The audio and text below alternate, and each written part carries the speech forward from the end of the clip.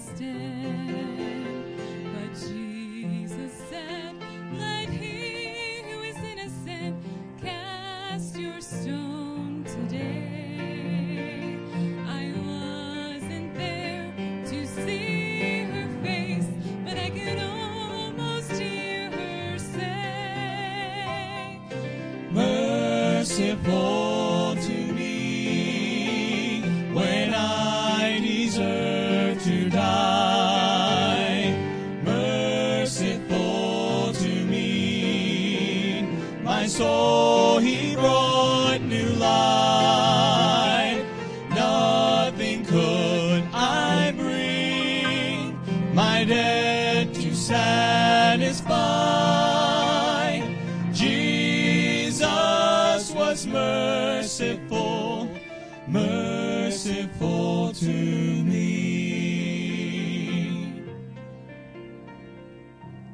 Satan's men were closing in. I knew what was in store.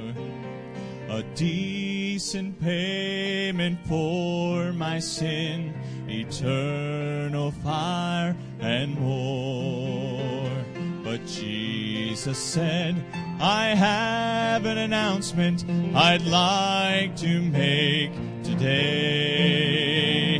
You see, I have the scars to prove that I've taken this one's place.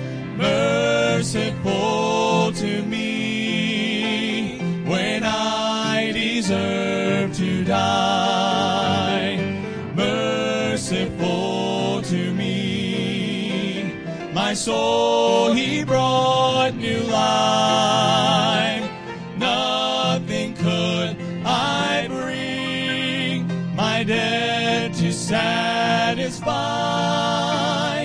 Jesus was merciful, merciful to me.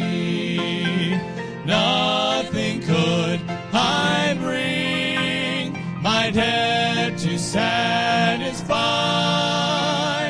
Jesus was merciful. Jesus was merciful. Jesus was merciful. Merciful to me. They didn't do it the way I practiced it. He was merciful. Unfortunately, they won't be later. Sorry about that. I thought we practiced it different. My bad. It's okay. It's okay. All right, you on this side or that side? Yeah, I know where you want to be. There's a covenant sweet. It was written for me. It's a promise that I could be healed from all my sin and my shame, even heartache and pain. It was signed and confirmed on a hill. So I rest my case at the cross. For now I have someone to champion my cause. I've been justified, satisfied. Oh, I have it all. So I rest my case at the cross. Don't feel sorry for me when you see I'm in need. There's a judge who grants mercy and love. All my burdens he lifts, all my sin he forgives. Every trial is won through the blood. So I rest my case at the cross.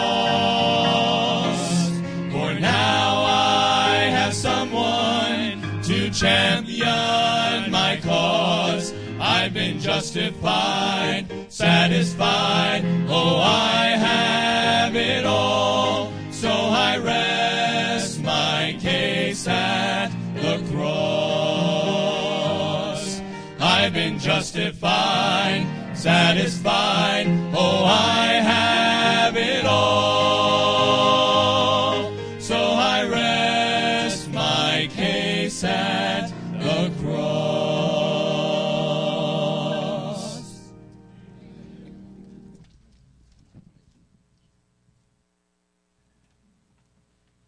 Well, we have been honored, of course, to have with us Brother Ricky Moon, of course, Shawnee Baptist Church, and it is Shawnee Baptist Church, and it was Shawnee Baptist College, and all of that. I sometimes get all these. They got a camp, they got a college, they got running still, and they've got just their church ministries, and boy, all those different names sometimes get me confused a little bit.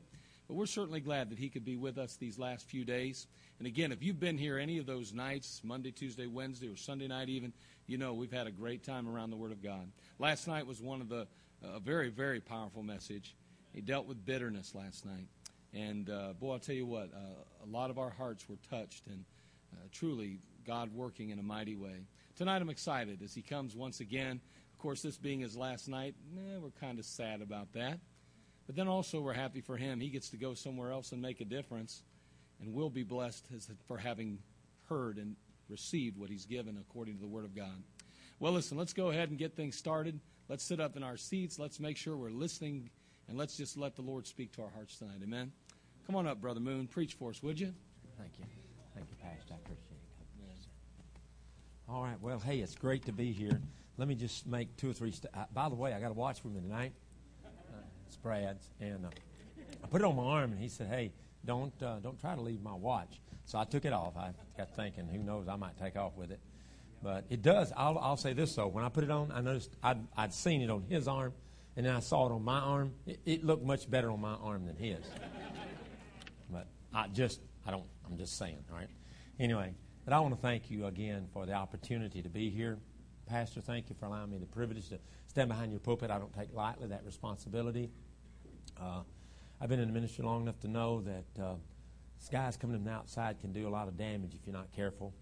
And, boy, I try to be very sensitive to that and make sure I don't say anything that you would not want said behind your pulpit. And then I want to just thank you for the privilege of being here and having you folks show up and be a part. Thank you so much. The crowd has been great every night. The music's been wonderful. I appreciate it. The accommodations were tremendous. And the staff, Brad and the rest of them, they've taken care of me like I was royalty. I'm not, but they've taken care of me like I was and is and ams and all those words. But I appreciate it so much. It's a blessing, and it's a joy to be here. It's a joy to see Brad here in the ministry. I really, the reason Brad's what he is because, number one, his parents, and number two, his youth pastor, Ricky Brown. But the good part is I got to put a little bit in it, all right? I didn't do much, but I got to do a little bit, so at least I get to see the results of that, and Josh, too. And I tried to put some stuff in Josh, but it just ran right out. One in one ear and out the other, and so I'm still working. No, I'm teasing. It's great to see him, all he's doing. Man, it's great to see these young men with talent, all these young people here. I told preacher today, y'all have a rare church. And I don't mean that because you're weird, all right? Even though there's a few like Rick that are. I mean, most of them are normal, all right? Most of you are normal people. But just Keith, Rick, a couple more. But most of you are normal people. And I tell you what you have a spirit about you. Then when you have a spirit of obedience to the preaching of the Word of God, then you have a spirit. I'm a guy that likes to watch the crowd. I'll go to a restaurant, and sometimes I get carried away watching other people, what they do. And she'll go, Ricky, focus. We're here together. And I'm like, yeah, I know. I forgot that for a minute. Or the TV, she'll go, okay, let's sit. She'll on purpose sit where I can't see the TV because I like to watch people and see what they're doing. They intrigue me. But anyway, whatever. I've watched. I watch when the choir sings. I watch when you sing. I watch when I'm preaching, how you respond. And such a spirit, a sweet spirit. There's a sweet, sweet spirit in this place. And there's something mighty sweet about the Lord, but there's also a sweet, sweet spirit in this place. In fact, let's do this. Hey, do you know that song? Josh, do you know it? There's a sweet, sweet spirit in this place. You know it? Do you know? Who knows it? Preacher, come on up. Lead us in that little chorus. And you just remain seated and let him lead us in that chorus. For some reason, I just want it. Do you know it, Josh? You do it? Oh, we even got it in the book. That's all right. Just go ahead. Do you have it, Jen? Do you know it? Okay, go ahead and play it, and I'll do the best I can. They'll do the best they can. There's a sweet, sweet spirit in this place, and I know that it's the Spirit of the Lord. There's a what?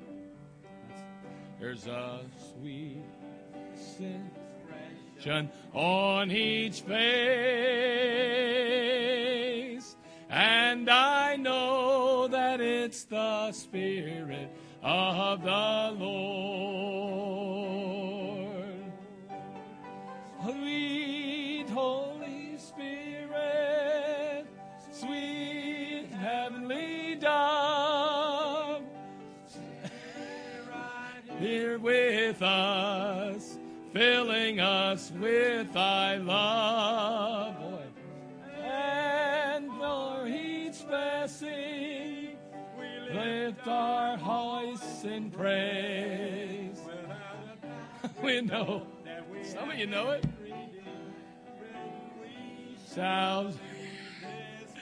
I know the first two lines.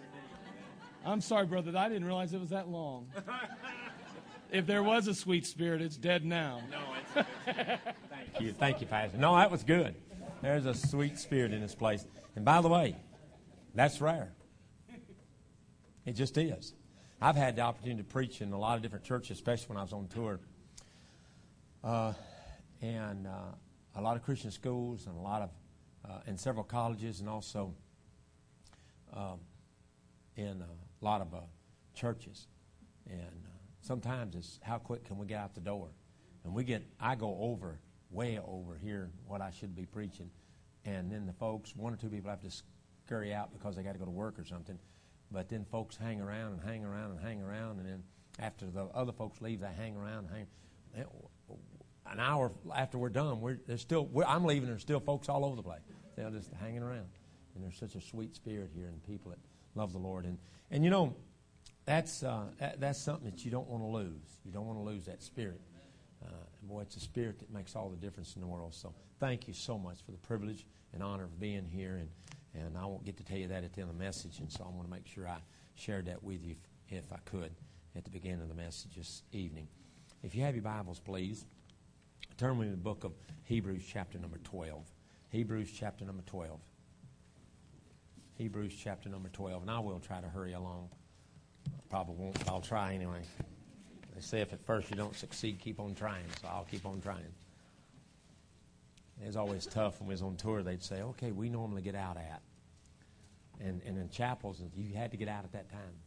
Sometimes they'd say, well, hey, take as much time as you want. And Sheila'd go, Ricky, not how much time you want. Still remember, they said that out of a courtesy to you. They didn't really mean as long as you will take. And I said, okay, I'll shorten it. But you won't believe this, but I've preached sermons that didn't last but 7 minutes before. I've preached sermons that didn't last but 15 minutes and 20 minutes lots of times on tour, a lot of times. And so don't bank on that tonight. In fact, if you add all those together, it won't be enough. But anyway, but God sure has been good, and I'm sure thankful for his goodness. Would you stand with me, please, out of honor and respect of God's word? If you're physically able, if you're not, please remain in your seat. Wherefore, seeing we also are compassed, verse 1, compassed about with so great a cloud of witnesses, let us lay aside every weight and the sin which does so easily beset us. Let us run with patience the race that is set before us, looking unto Jesus, the author and finisher of our faith, who for the joy that was set before him endured the cross, despising the shame, and is set down at the right hand of the throne of God. For consider him that endured such contradictions of sinners against himself, lest you be wearied and faint in your minds. You have not resisted unto blood, striving against sin. And you have forgotten the exhortation which speaketh unto you as unto children. My son, despise not thou the chastening of the Lord, nor faint when thou art rebuked of him. For whom the Lord loveth, he chasteneth, and scourgeth every son whom he receiveth. If you endure chastening, God dealeth with you as with sons. For what son is he whom the Father chasteneth not? But if you be without chastisement, whereof all are partakers, then are you bastards and not sons. Furthermore, we have had fathers of our flesh, which corrected us, and we gave them reverence. Shall we not much rather be in subjection to the Father of spirits and live? For they verily for a few days chasten us after their own pleasure, but he for our profit, that we might be partakers of his holiness. Now no chastening for the present seems to be joyous, but grievous. Nevertheless, afterwards it yieldeth a peaceable fruit of righteousness unto them which are exercised thereby. And let's bow our heads and ask God to meet with us. Holy Spirit, I do pray for your presence to be here tonight. And I pray for you to bless in a special way. There's a sweet, sweet spirit in this place. And Father, I pray tonight we'll take and yield ourselves to you, and may the Holy Spirit have full reign and control in my life and in the life of the people here tonight. Holy Spirit, I yield myself to you. I yield my tongue. Set a watchful mouth. Keep the doors of my lips, that I'll only say the things that you want said in the way you want them said. And Holy Spirit, have your way, please. Have your way in the invitation time. Lord, if there's somebody here that's not saved tonight, oh, please, may the night be the night they get born again. God, I was just thinking about the gentleman that got saved this week and bowed his head and said yes to you and realized he never had to worry about going to hell again. He's on his way to heaven. What a joy that is. What a joy it is to lead folks to you. Now, Father, I pray you'd help anyone that's here tonight, anybody. If there's anybody here that's not saved, may they come to Christ tonight and get born again. And Lord, for those of us who may have a weary heart or weary soul, may the burden be lifted tonight, and may we be closer to you in Christ's name. Amen. Thank you. You may be seated. I mentioned to you on Monday night that I would have 3 reasons why I believe, in my opinion, and there are scriptural reasons why people burn out, quit,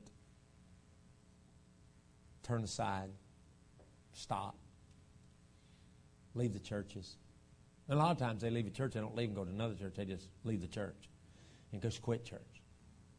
Now, in our mind's eye, we can stop back and we can think, and we can see the faces of people that 5 years ago used to sit in this church. They were faithful. They may have even worked on a bus route, worked in a Sunday school, worked in some ministry. And today, they're not only not here, they're not in any church. And if we backed up 10 years, we could probably find a horde of them. I mean, a lot of them who are no longer even involved anywhere. And if we went back far enough in our minds of our friends and neighbors and fellow churches and sister churches and so on, we could think of preachers in the last 10 years who are no longer in the ministry, who are in the ministry, and who are no longer serving God, and staff members who quit. I can think of them. People that was at Shawnee that were staff members who no longer even go to church anywhere. Or if they do, it's very rare. And they were staff members at Shawnee at one time. Loved the Lord, worked in the ministries, taught Sunday school classes, et cetera, et cetera.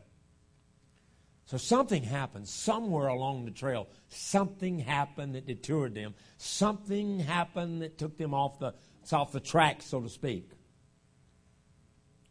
I believe one of them is worldliness. We talked about it Monday night. And it sure is devastating a lot of them.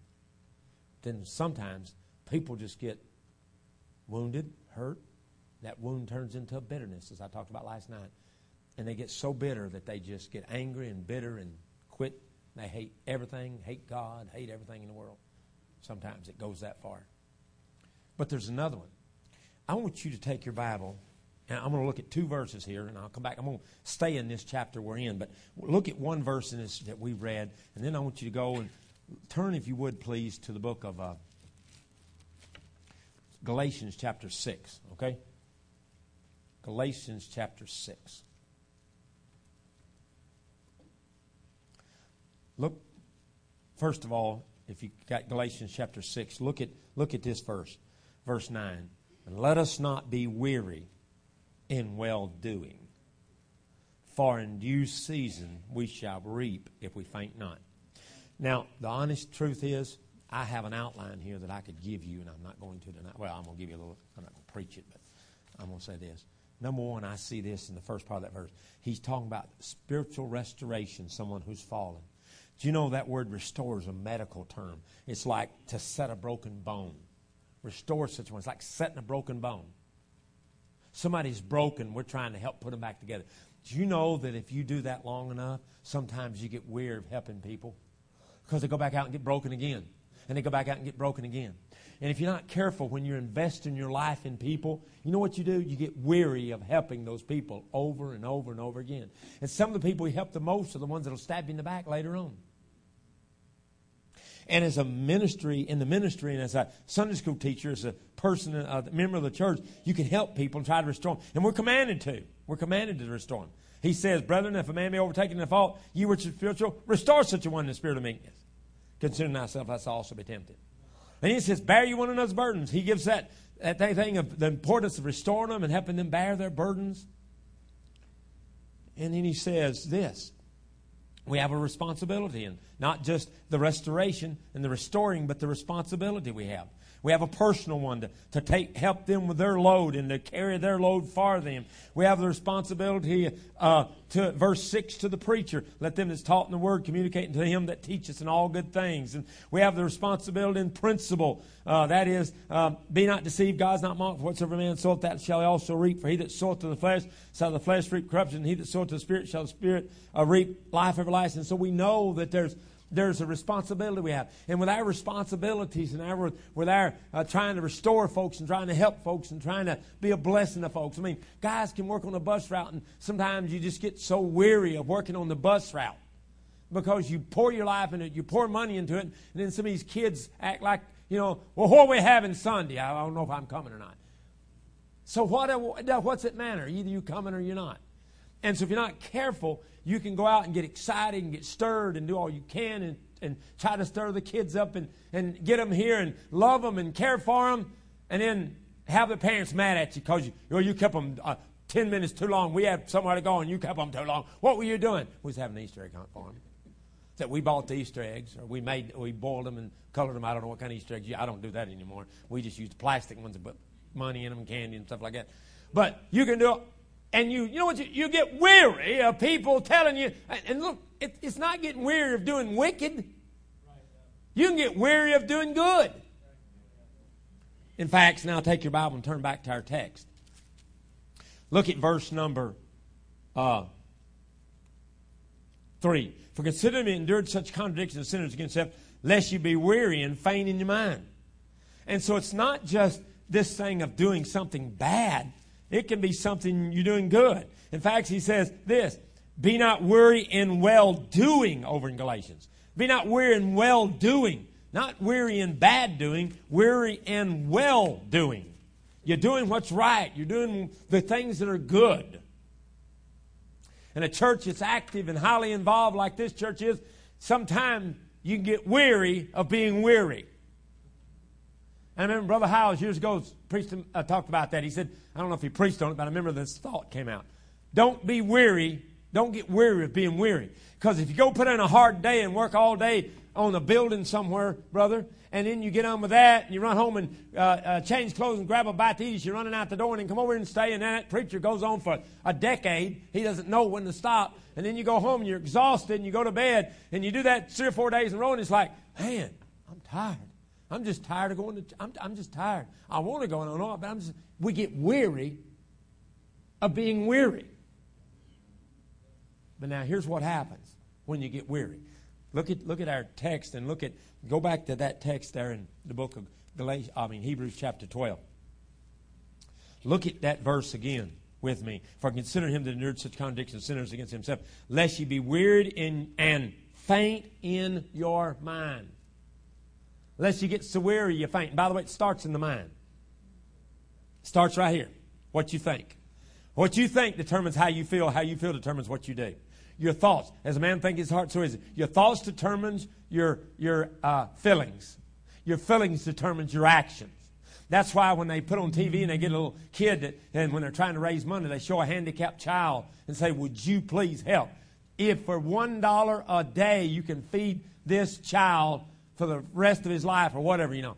And whether they don't get up there and show some kid that's running around bouncing all over the place and hanging, doing it, or some kid that's doing something wicked. They show a poor little kid that's got major malfunctions in his life. He's handicapped. Why? Because your eyes make you start thinking. What you think is determines what you hear and what you see. And when you start thinking about it, it touches your heartstrings. When it touches your heartstrings, it pulls your purse strings. That's how they get you. Now follow me. And I'm not saying that's wrong. In no way am I saying it's wrong. I'm just saying that's the way it works. Life works. Well, he says, in the Word of God here, the writer of Hebrews, on the inspiration of the Holy Spirit says, he says, lest you be wearied and faint in your minds. And over in the other passage, he said this. He said, and let us not be weary in well-doing, for in due season we shall reap, if we faint not. A lot of folks have fainted. And here's the thought tonight. The third area I see where people are hurting is an area of getting weary. They just get weary. They just get tired. Can I use this term? They burn out. They just burn out. A busy church, they just get burned out. I don't think you ought to get burned out. I'm going to tell you why tonight. Go back to our text, go back to chapter 12, verse 1. Wherefore, sin will compass about with so great a cloud of witnesses. He says, let us lay aside every weight and the sin which does so easily beset us. Let us run with patience the race that's set before us. Sometimes you get weary in the race. Tonight I want to say this. Stay, and here's the title, stay in the race. Stay in the race. Stay in the race. We're all running a race for the Lord Jesus Christ. Don't get weary in your mind. Start thinking about how hard it is. And it may be for things that's good. I don't mean weary of doing wicked. You ought to get weary of doing wicked and quit doing it and get right. But weary of doing well. And we get in our mind, we begin to realize how hard it is and how tired we are, how much we're doing. And we look around and other people are not doing as much as we're doing, and they're not as tired as we are. And we say, you know what? I'm just tired in the race. I just want to quit. I just want to sit back and let somebody else do it. And don't think there's not people in this room. Everybody in this room, if you've been involved heavily, has thought about quitting the race, including me, more times than one. In fact, I heard somebody say, as a preacher, I've only thought about quitting the ministry every Monday morning. Okay? Now, I haven't done that, but some people have. But I'll tell you this, brother, when the load got heavy and I got weary in well-doing, there's been times and I thought, you know what? Sometimes I'd like to just move somewhere where there's nobody to bother me, nobody to give me a hard time, nobody to do it, and just go off somewhere where waterfalls the water's coming down, and I can see the waterfalls, and there's deer out there in the field, and I just sit down and do nothing. The only one problem with that's not my personality. It's just not. I can't just sit. We got to do something, even if I have to create something to do. But you hear me? I've wanted to quit the race. But in this passage, he gives us three motivations to keep us in the race. He says, but by the way, and when you talk about that race, you don't go out there. He starts out by saying, if you're even going to be in the race, first of all, lay aside every weight. Now, weight is not something that's wrong. It's something that holds you back. And I'm not going to preach on that tonight, even though I would not go to run a race. If I was running a 100-meter race in the Olympics, none of those racers will show up with Army fatigues on, with combat boots, and a full fill pack on their back. None of them will. None of them will. None of them will. Why? Because they already lost before they start. They're out of the race before it ever starts. Because that weight will cause them to never be able to finish anywhere near the front of the pack. So they're not going to win a race. And the problem with a lot of Christians, they're in the race, but they got a whole lot of weights on them. And the reason why they're struggling is they got so many weights on them, it's hard to run in the race because of the weights. May I say tonight, you need to examine yourself and see if some things that are causing you not to be able to run in the race or not to be effective in the race are weights that's in your life that are holding you back. Not things that are wrong, but things that are keeping you from doing what's right and what you ought to do, what you know you need to do, maybe what you told God you would do. And there's folks that's got weights in their life. They're weighted down. They're weighted down. They're weighted down. And they can't run. And when they do, they never get anywhere near finish. And so they get discouraged and despondent because the weights are holding them back. So he says, lay it aside. Lay it aside. Lay aside every weight. Then he says the sin which does so easily beset us. I believe you probably got a besetting sin. And some of us, the reason why we struggle with running the race is because we have a sin that we keep going back to. A sin that we keep going back to. And what we need to do is figure out what that besetting sin is, because it's going to beset us and keep us from ever, maybe even from ever getting in the race, let alone running the race or finishing the race. And God wants you in the race. He said, now let me read it again, just so you get it, all right? He says, let us run with patience the race that's set before us. So Jesus wants us in the race. Lay aside the weights. Lay aside the besetting sins so you can get in the race and be a competitor. I want to compete. I want to win. I want to win. I've never gone sober and said, I hope we don't have anybody saved today. I just got to put in my time so I can put a notch on my belt and say I went. I just soon stay at home, sleep. Sounds better to me. What a waste of time. No, I want to win somebody. I shouldn't tell you this. That other day, and I thought this guy was unsaved, and I was all pumped. I said, I'm going to get him saved. Man, he's going to get saved. And I got down to it, and he said, yeah, I've already done it. I've already been saved. And I thought, oh, that's too bad. Then I thought, you idiot. That's good that he's already saved. But that meant I didn't need anybody saved. I didn't have anybody saved. Aren't we selfish? I just want somebody to get saved. Amen. Brad gets saved again. He's already done it 5 times. He might stick this time. But seriously, I'm just joking. It's only been 4 times. But truthfully, hey, I mean, I want to get somebody saved, or at least give the gospel out and do my best to get somebody saved.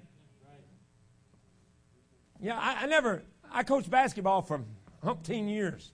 And in high school, and then I did the college team. There was only a few times I knew we weren't going to win in the college game. And that's when we played somebody like Spalding or one of those. I knew that was going to get a licking and a ticking and a whatever and a kicking. All right? And our guys hated playing that game. They said, we don't even have a chance to win. And I said, yeah, you're right. But anyway, we're doing this one for character, brother. We was playing at Spalding one night. Of course, we are a small Christian school, and they're a college, Division III college. 2, I forgot which it is. We started the game off, and there was hardly any. Their place, we got more seating than they do, and they're a college, regular secular college. And on the top, they're sitting. They got one little set of set of bench bleachers on one side here and one side here, and then up on the top. There was a lady up on top, and we were down. I think it was 20-0. We're in trouble when you're down 20-0. And she goes, come on, just score a basket. And I looked at her and said, amen, sister. I'd like for us to score one, too. And we scored right after that. It was 22-2. Anyway, and we did kind of after that. They ended up beating us about 35-40. And we finally started playing. We just was intimidated at first and couldn't hit. At night, I don't like to lose. You compete to win. Now, I've learned how to be a good loser, I think. Somewhat. Sort of. Look, I've been a Tennessee fan for years. I've learned how to be a loser. These last several years in football, I've learned how to be a loser. Oh, bless my heart. It has been tough. They used to win all the time and won national championship. And then, anyway, we were just excited last year. We were at 500 and went 7-6. Not like Ohio State that went to the undefeated, only lost 1 game or 2 games in 3 years. We barely won 2 games in 3 years. But anyway, it's been tough. We were 7-6 last year, and we were pumped. At least we won some games. But So I'm saying, I want to win. But I got to get in the race. You don't win unless you get in the race. Lay aside the weights. Now let me give you these 3 motivating factors and we'll go home about 2 hours from now. Look at chapter 12, verse 1. Wherefore, seeing we're compassed about with so great a cloud of witnesses. Wherefore means there was something there before, right? And what was before? Chapter 11. And what was that chapter 11? It was this hall of fame of faith, hall of fame of faith of great men and great women. Now, I don't know what you believe, and I'm not going to get in a theological discussion with you tonight about it. But I believe this, that we're compassed about with a great cloud of witnesses. And because we're compassed about with a great cloud of witnesses, we'll lay aside every weight and every sin which always does, and run with patience the race that's set before us. I believe here's one motivating factor. I believe we're to lay aside every weight because of the cloud of saints up there in heaven. I think to a certain degree they can see us. I don't know to what degree. But I know this. I know that in the book of in the Gospels that when the man went and found his sheep, he came back. And he brought the sheep with him, and he brought his friends, and they rejoiced. And the Bible says there was rejoicing in heaven over one sinner, more than over 99 that just that needed no repentance.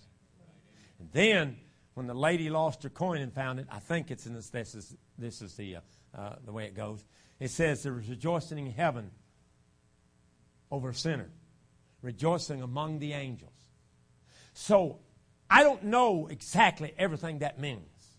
But when I tie that with this, I believe that there's a possibility people can actually see some of the stuff going on. And because of that, he says, wherefore, seeing we're compassed about with so great a cloud of witnesses. A witness is the person who tells what he heard and seen. That's a witness.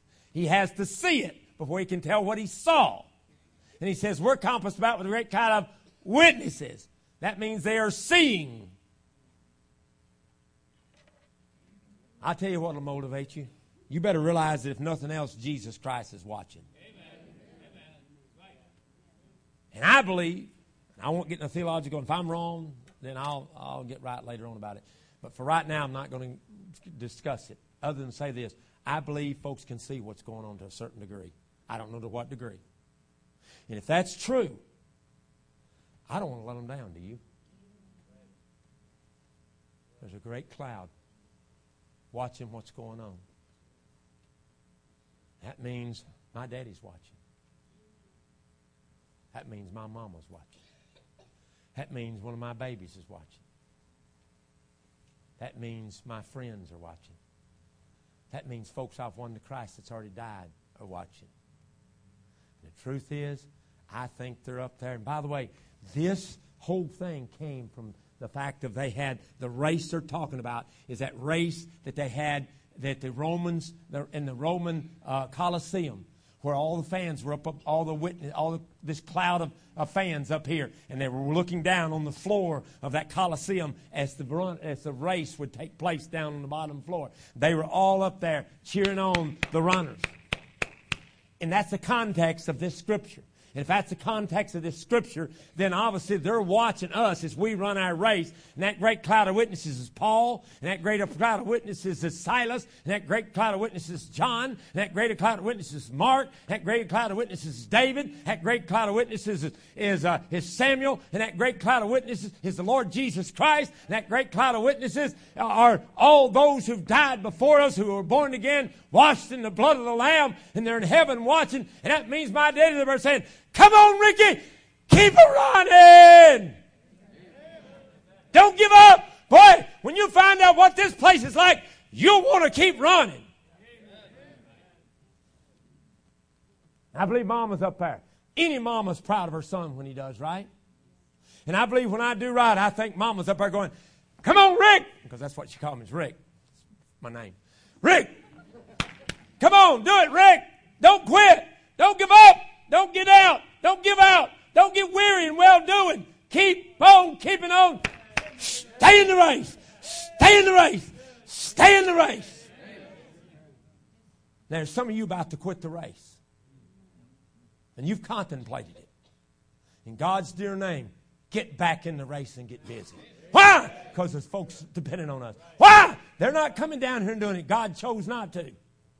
Look, God left us here to do the work. Jesus said, I must work the work of him who sent me while it's day. For the night cometh when no man can work. And then he said, I'll send you the Holy Spirit, the Comforter, so that you can do more work than I did. Greater works than I do shall you do, because I go unto my Father.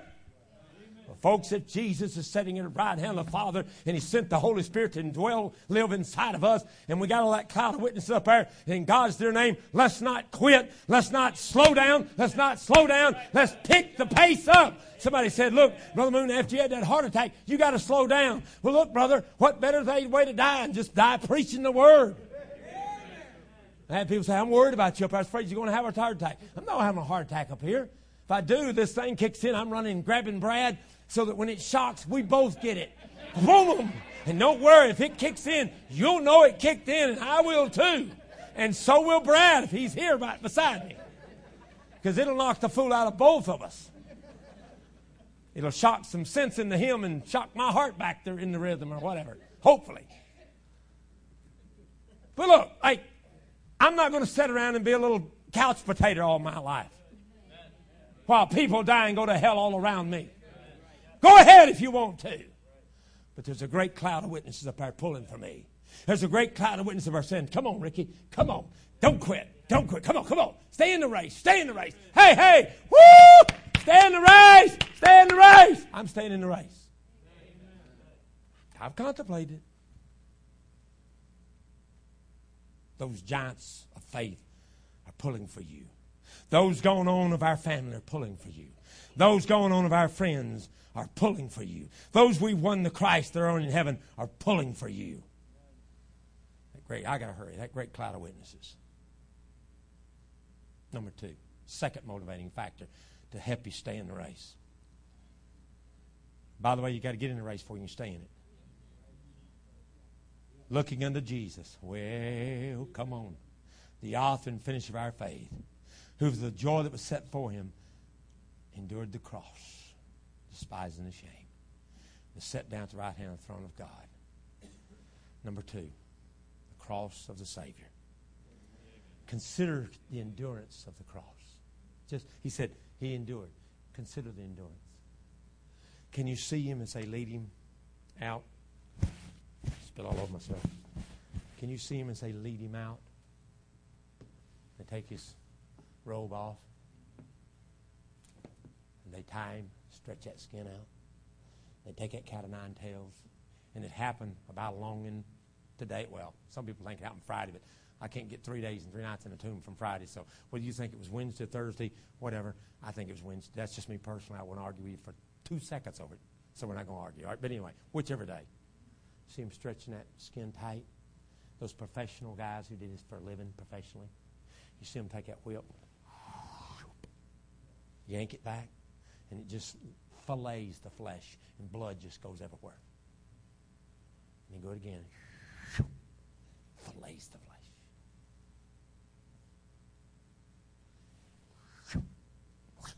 Fillets the flesh.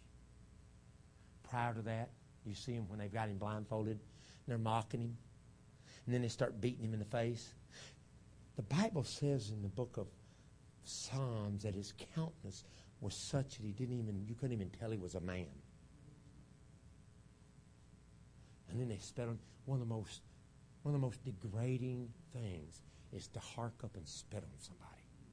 And they spit on him. I'm talking about the King of the universe. I'm talking about God in the flesh was spit on. He was beaten. He was mocked. He could have called 10,000 angels to destroy the world and set him free. He could have called 10,000 angels, but he died alone for you and me. Can you see him? And you want to get out of the race because somebody called you a name? You want to get out of the race because it's weary and you're weary and well-doing, and those little bus kids won't do what you say anyway. Why do we keep bringing them in? They just tear up everything and mess up everything. Why do we spend all the money on buses? We could be spending that on something better. I'll tell you why. Because there's a hell that's hot and a heaven that's high.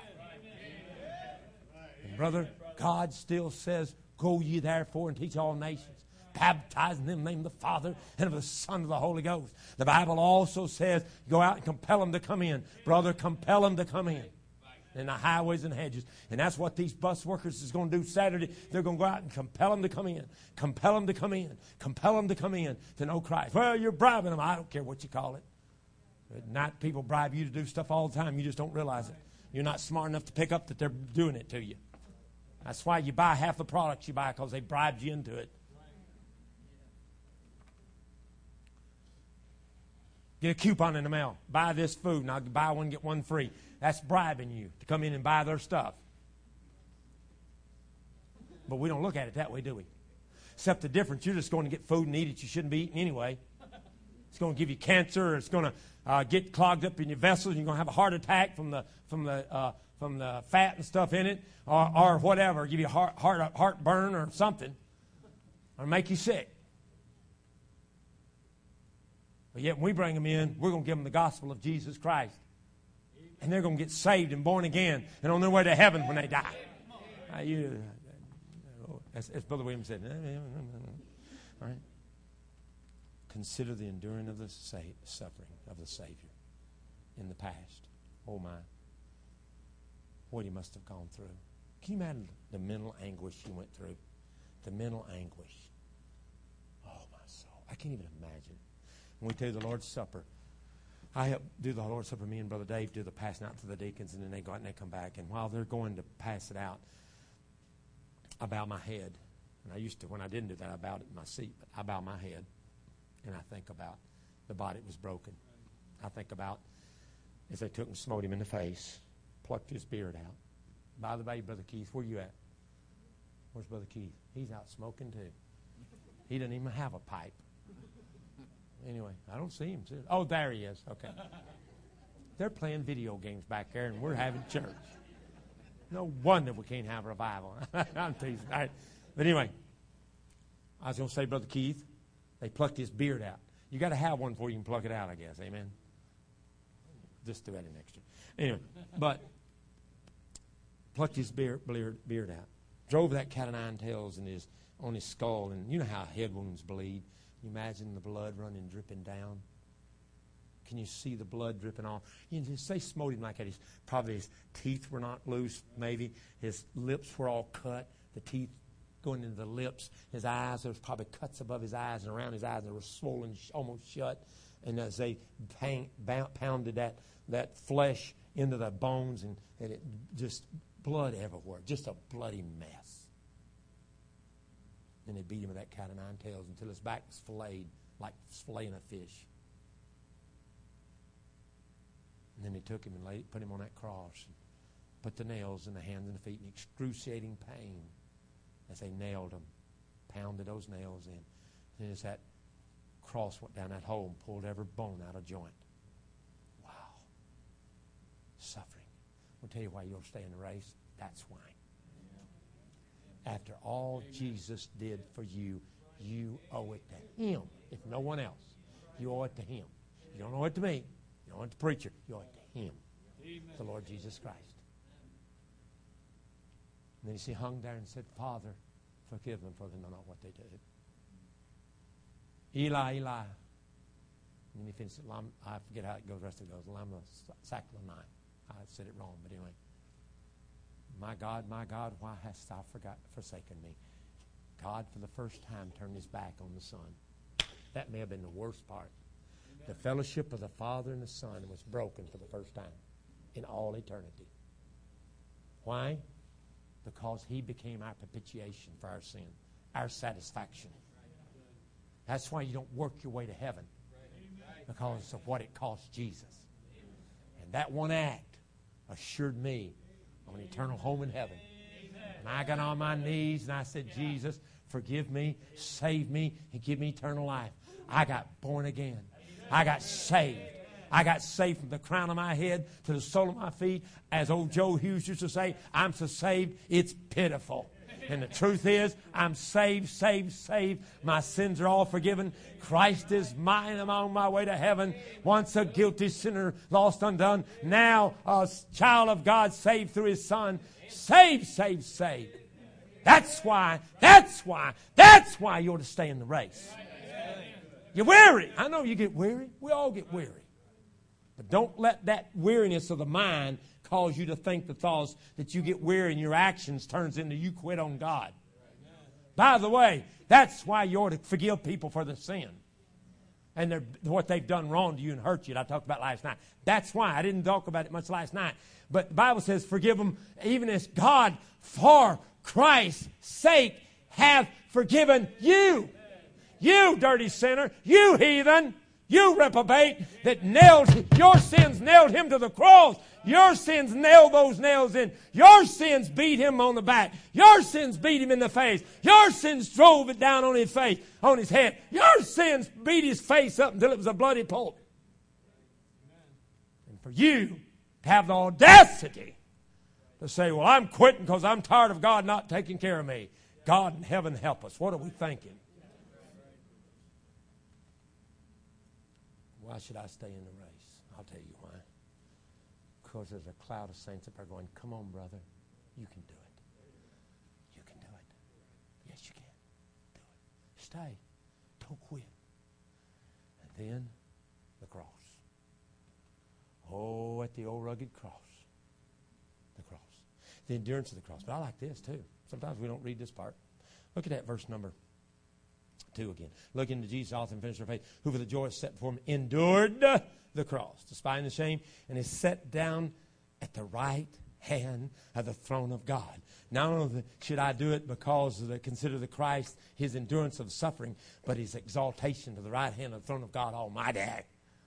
I tell you what else. There's an Almighty Jesus up there in heaven who is pulling for you to make it, number one, in that great cloud of witnesses, but He's also at the right hand of the Father, praying as a high priest, praying for you that you'll make it and asking God to help you.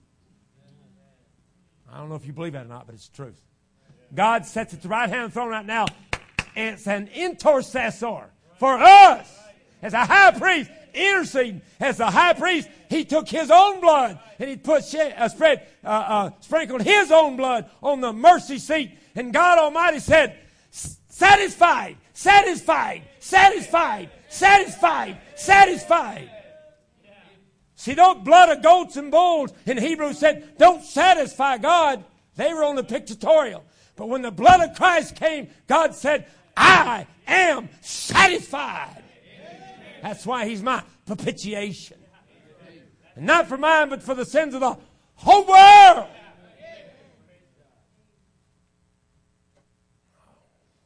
I just think I'm going to quit. Well, you're going to disappoint the great cloud of witnesses. They're pulling for you. The Savior's pulling for you. He's at the right hand making intercession.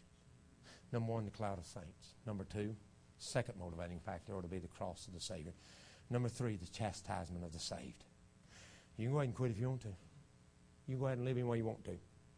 But let me remind you that these verses are still in the Word of God.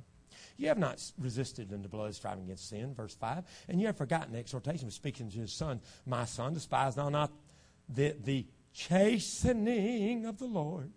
And watch this. Nor faint will not rebuke to Him. For whom the Lord loveth, He chasteneth and scourgeth every son whom He receiveth. If you're born again, blood-washed child of the King, if you are saved and going to live like the devil, you will be chastened, guaranteed. Well, let me read on and you'll understand it even better. If you endure chastening, God deals you with sons. For what son is he whom the Father hath not chastened? Rhetorical question. The answer is none. All sons get chastened. Next verse. But if you be without chastisement, whereof all are partakers, then you know what? You're not an illegitimate son. You're an illegitimate son. You're not the real McCoy. And I didn't read the verse the way it's written, and you understand why. You're not a legitimate son. You're illegitimate. In other words, you ain't His. You're not His. People say to me, yeah, Brother Man, you believe those people can get saved and just go out and live any way they want to? I just don't think they can do that. First of all, I don't care what you think. But number two, I should, but I don't. But number two, they ain't going to go out and live any way they want to for a child of the King. Either that or you're going to take Hebrews chapter 12 out of the book. Because if they're His, He's going to put some lashes on them. I talked about my dad last night whipping me. That's because he was my dad. Nobody else's dad whipped me like that except the principal at school. Not exactly like that, but he did whip me. All right? More than once. We were just like that. I was always knelt down and he was whipping. I knew everything about his office, where everything's set. You've been in as many times as I have, you learn a few things. You hear me and hear me well. You're a son, you're going to get whooped. I'm sorry, it's a southern term. Mama, Dad going to take you out to the woodshed and whoop you, boy. And he would take you out and whoop you. I'm going to tell you what, God going to take you out behind the woodshed and whoop you, boy and girl, if you're His child. If you never get a whooping, you can live like any way you want to. You ain't His child. He don't whoop him and ain't His child. He just whoop him and His child. I don't whoop other people's children. I whoop my children. Well, I don't anymore. Too big, they'd whoop me. But I'm talking about, I used to whoop my own kids. I didn't go to the yard and say, hey, son, come here. I'm whooping you. I ain't laying my hands on that boy. I'll lay mine on mine. What's the reason for chastisement? Look what he says, verse 9. Furthermore, we have had fathers of our flesh which correct us, and we gave them reverence. Shall we not much brother be in subjection to the Father of spirits and live? You know what the opposite of live is? What's the opposite of live? What is it? What's the opposite of live? So he said, we're in subjection to the Father of spirits and live. Okay, if I'm not in subjection to the Father of spirits, then what's going to happen? I'm going to die. Brother, if you don't get right, He's going to whoop you. If you keep not getting right, and He keeps whooping you, one day He's going to say, enough's enough, son. Won't obey. Come on home. And He's going to take you home. I'm talking about heaven home. Let me go on. For they verily for a few days chasten us after their own pleasure, but He for our profit, that we may be partakers of His holiness. And no chastening of the present seems to be joyous, but grievous. Nevertheless, afterwards, it yields the peaceable fruit of righteousness to them that are exercised thereby. Let me tell you the reasons.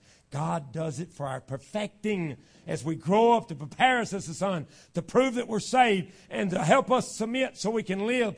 For our perfecting, our maturing, He chastens us. But all that, He does it for our profit, that we can be partakers of His holiness and partakers of the peaceable fruit of righteousness. He does it for us. He does it for us. He does it for us. I'll tell you why you ought to stay in the race. Number one, there's a great cloud of witnesses. Number two, the cross of our Savior. Number three, the chastisement of the saved. You better do it. That'll keep you going. Because of Christ. Because of the cloud. Because of the chastisement. That's why I don't quit. Right there. You just saw why I don't quit. I wanted to. I've gotten discouraged. And I don't get discouraged very often. I'm a fact guy. I just don't get discouraged very often. But there's been a few times when I got discouraged. In fact, the seat of my pants was dragging my tracks out. I was so discouraged. But I tell you what gets me encouraged when I come back to this. I'll tell you something else that'll encourage you. If some of you are discouraged, go out and get somebody saved. That'll encourage you. When I had a heart attack, I was in the hospital, and I'd been there for a week, and I got double pneumonia on top of having a heart attack. And for some of you who don't know, I was shocked 18 times to bring me back. You say, well, they don't do that. I know they don't, but they did. Okay, so whatever that means, that's what it is. And I'm not blowing smoke and whistling Dixie. It's actually the truth, right? Here's what happened. I'm in the hospital. I started coming down. When I was in the other place, after that was so severe they couldn't. I started at the camp. They took me to a small hospital in Corden, Indiana, and then they transferred me to Louisville. But they couldn't stat flight me to Louisville because I was too critical to even stat flight. They was afraid I'd die on the way. So they had to get me stabilized before they could transfer me. And while they were trying to stabilize me, I got sick with a tube down my throat, with tied down on my back. I got sick and started throwing up. When I threw up, I inhaled some of it and it went down in my lungs. As a result of that, I got food-induced double pneumonia on both lungs, which can kill you if you're not careful, besides the heart attack. And it drained me. It drained me. I mean, physically, I was gone, man. And I had a lot of people come to see me, and I tried to be, kind of. But, man, I was so sick. I woke up in the middle of the night, and I was so sweating so bad. I was such a fever and sweating that they had to literally change my clothes and change the bed sheets. They were soaking wet. And they changed them, and then I realized I had pneumonia. Well, then they was going to put this in, but they couldn't do it. So on Monday, they had me in a private room, which is pretty good because my family could stay with me and so forth. But at that time, that hospital, they didn't have many private rooms. It was because it's 10 years ago, they had you had a double room, with double people in it, 2 people in it. And so they took me down and went in and they put my heart under pressure, put it back into a heart attack and shocked it 2 times to knock it back out to see if I needed this right here, equipment. When they did that, they brought me back out. And then they put me in a room with another person. And that discouraged me because my family couldn't stay. I couldn't spend time with them. I was sick. I was emotionally distraught. I was drained. Because I'll never forget, when I was in intensive care prior to that, when I first was in, I was in intensive care. And after I kind of came to the next day and kind of got going. They finally took that tube out of my throat. And I said to Sheila, I didn't even realize all that happened. She told me. And I was in denial. It didn't really happen. Yes, it did. And then the preacher came up there and I said to Sheila, after he left, I said, what am I going to do? And she said, what? I said, what am I going to do? You just told me they said I got to change my lifestyle. I said, I don't do the wicked stuff. So I'm not changing that. She said, they're not talking about that. They're talking about your activities. I said, Sheila, I've been trained to do one thing, and that's to preach and to work in the ministry. I don't have any other tools. I do little things around my house but I'm not like Rick, like you have a business or a profession. I don't have it. I can't do that. And I couldn't anyway. It's too much. It's labor. They said you can't do any manual labor. No manual labor. I said, okay, if I can't do manual labor and I can't preach, I'm not good on the computer. What am I going to do? I got discouraged. I got discouraged. And on a Tuesday night, Jewish hospital in the ER, Sheila and them, they would only let me come in at a certain time, and I'm in there all by myself. The nurses have left me, and I'm laying there, and I'm on all kind of equipment. And I said, dear God, I don't understand. I don't quite understand. This is my life. I don't want to quit doing what I've been doing all my life. Please. What's the matter? If it's wickedness in my heart, show it to me. I'll get it right. But how am I going to live? I got 3 kids still at home. I got a wife and 3 kids that I got to support. How am I going to support them? Whether I should have done it or not, I was advised years ago to get out of Social Security. I'll get a little bit when I retire Social Security. But I have no disability. If I'm disabled, I get nothing. And I said, Lord, this means I'm disabled. And I get nothing. What do I do? What do I do? Please, God. I'm really, really at the bottom of the barrel. In fact, I'm so low I can't even touch the bottom if I reach up. You got to help me, please. Do something. God reminded me that night, Ricky, and I didn't see Jesus, okay? But in my heart, it's like Jesus said, Ricky, I took care of you all these years. Do you think I'm going to leave you now? I said, no, I don't think so, Lord. I think you're pretty good.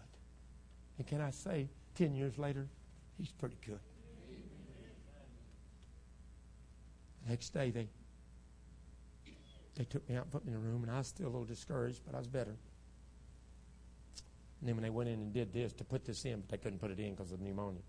I came back. Number 1, they didn't put it in. Number 2, I had to be in with someone else. And I was discouraged. And Sheila was worried about me. She left that night. I got discouraged again. I prayed again. Dear God, I'm discouraged again. I'm sorry, but I'm discouraged again. And the Lord reminded me, I'll take care of him. And then the thought hit me. See that guy sitting over there, laying in that other bed? He may not even be saved. They pulled the cover, the thing was pulled back, and he was right there, and I could see him. I said, how you doing, man? He said, all right, he's an older gentleman. And we got to talking. About 20, 30 minutes later, he bowed his head and asked Jesus to save him. After he got saved, a few hours after he got saved, he went to sleep. He didn't die, but he was never the same. They took him, and they finally took him out of the room. He just slept the whole time, non-responsive. If I had not have been put in that room, Rick, at that time, he would have not gotten saved.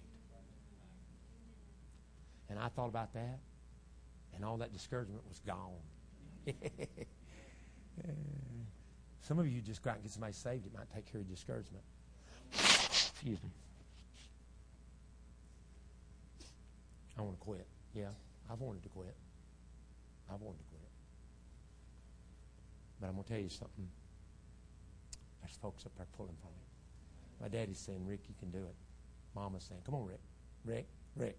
Because I know she's doing it just like you used to. Rick, if I don't answer immediately. Rick, Rick. I don't even have time to answer. She said Rick 4 times. Rick, Rick, Rick, Rick.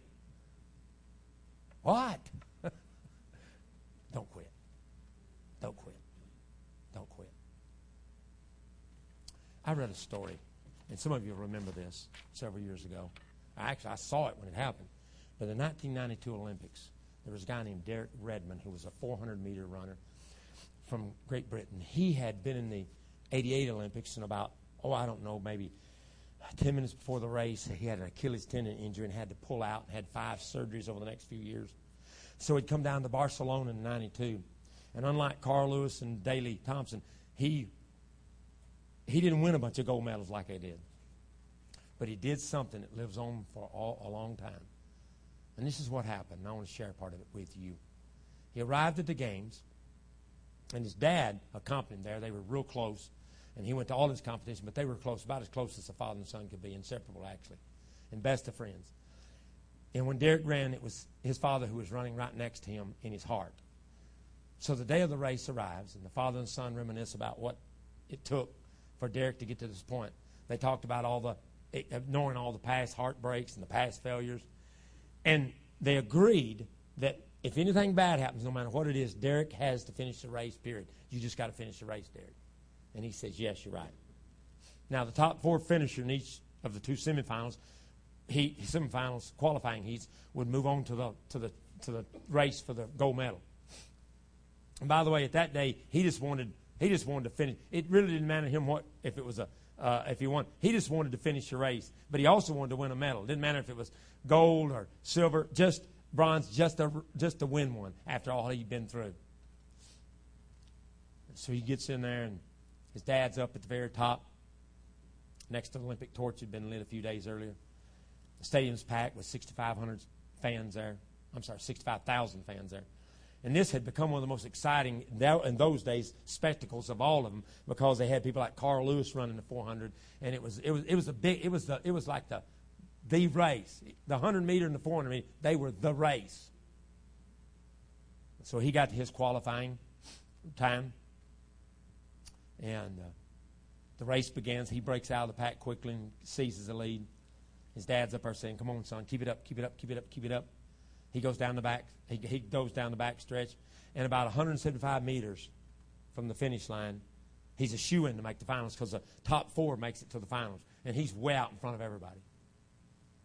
Something happens. He hears a pop, and he said it's if he'd been shot. His right hamstring popped, and he hit the ground. And his dad says, "Oh no." And he's there. He's pale. His legs quivering. And Redmond begins hopping. He begins trying to get up and hop on one leg and so forth. And then he slows down and falls to the track. And some of the medical attendants, by this time, all the runners go by him. And the medical personnel runs out, tries to get him up. Jim, his dad's up in the top. He starts running down. He doesn't have a pass to get on the track, on the bottom of the track area, but he runs down anyway, bumping into people, sliding by them. I got to get down there. And he suddenly realizes, I'm not going to be stopped by anybody. I got to get there. On the track, Derek's dream Olympic gold's gone. Tears are running down his face. He said, all I could think was, I'm out of the Olympics again. As the medical crew did arrive with a stretcher, Redmond said, nope, there's no way I'm getting on that stretcher. I'm going to finish my race. And he crawled up and got back on one leg. And with millions watching on TV, and I was watching that night, Redmond lifted himself to his feet ever so slowly and started hobbling down the track. The other runners had already finished. Steve Lewis, the United States, had won the contest in 44.50 seconds. And suddenly everyone realized that Derek Redmond, it wasn't dropping out of the race by hobbling over to the side of the track. No, he was actually continuing on one leg. He's going to attempt to hobble his way to the finish line, all by himself, all in the name of pride and heart. So the crowd, in total disbelief, rises and begins to roar. The roar got louder and louder. Hear me now. Through the searing pain, Redmond heard the cheers, but he says, I wasn't doing it for the crowd. I was doing it for me. I was doing it because I wasn't trying to be an idiot or a hero. I just was going to finish the race because I got to live with this the rest of my life. One painful step at a time. Each one a little slower and more painful than the other before. His face twisted with pain and tears.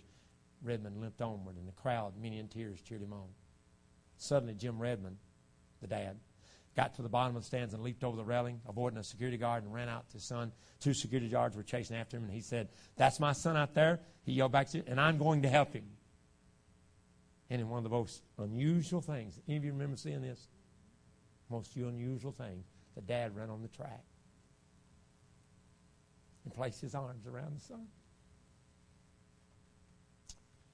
around his waist. And he said, I'm here, son. Hugged his boy and said, we'll finish together. Derek put his arm around his father's shoulder and sobbed. Together, arm in arm, father and son, with 65,000 people cheering, clapping, crying, they went to finish the race, just as they vowed they would. A couple of steps from the finish line, I remember it. The crowd was in absolute frenzy. Jim released his son, Derek, and Derek hopped across the finish line on his own. Then he threw his arms around Derek again, and both crying along with everyone in the stands and on TV. And he said, I'm the proudest father alive. I'm prouder of him than I would have been if he had won the gold medal. You know what he did? He finished the race. Some of you popped a tendon, didn't you? And you've hit the ground. And you're saying, Brother Moon, it hurts, and I can't make it. But can I tell you something? God said, I'll send the Holy Spirit to be your comforter, to be your paraclete. You know what that means? Come here, Brad. Stand right over here. Lay down on the ground. Fall down on the ground, but don't mess up your pants or anything. Brad's running, and he falls down. And the Holy Spirit comes and says, come on, son. Let me help you. Get back up. Get back up. Come on. We'll do it together. We'll do it together. We'll do it together. I know you get tired. I know you get weary. I know you want to quit sometimes. But if you'll let that Holy Spirit, like he did to me in that hospital room, the Holy Spirit will show up. Jesus will show up. And he'll give you the peace that passes all understanding. And he'll pick you up, and that Holy Spirit will brush you off. And he'll say, you can do it, son. You can do it, son. You can do it, son. You can do it, son. And up in heaven they're saying, you can do it. You can. Come on. Don't quit. Stay in the race. Stay in the race. And the Holy Spirit says, come on, we'll finish the race together. We'll finish the race together. And Jesus says, hey, Father, look at him. Give him strength. Hey, Father, look at him. Give him. Hey, look at him. Give him strength. Give him strength. Give him strength. Give him strength. Stay in the race. You want to quit? Yeah. Yeah, sometimes I do. God gave us in this passage, he said, you're in a race. Stay in that race. And he gave us some motivating factors to keep us in the race. But you're going to have to think about them and read them and study them and hang on to them. Hang on to them like they're gold. Like they're precious gold or a precious ointment or something precious. Don't let go of them. Don't let go. Stay in the race. Our heads are bowed and our eyes are closed.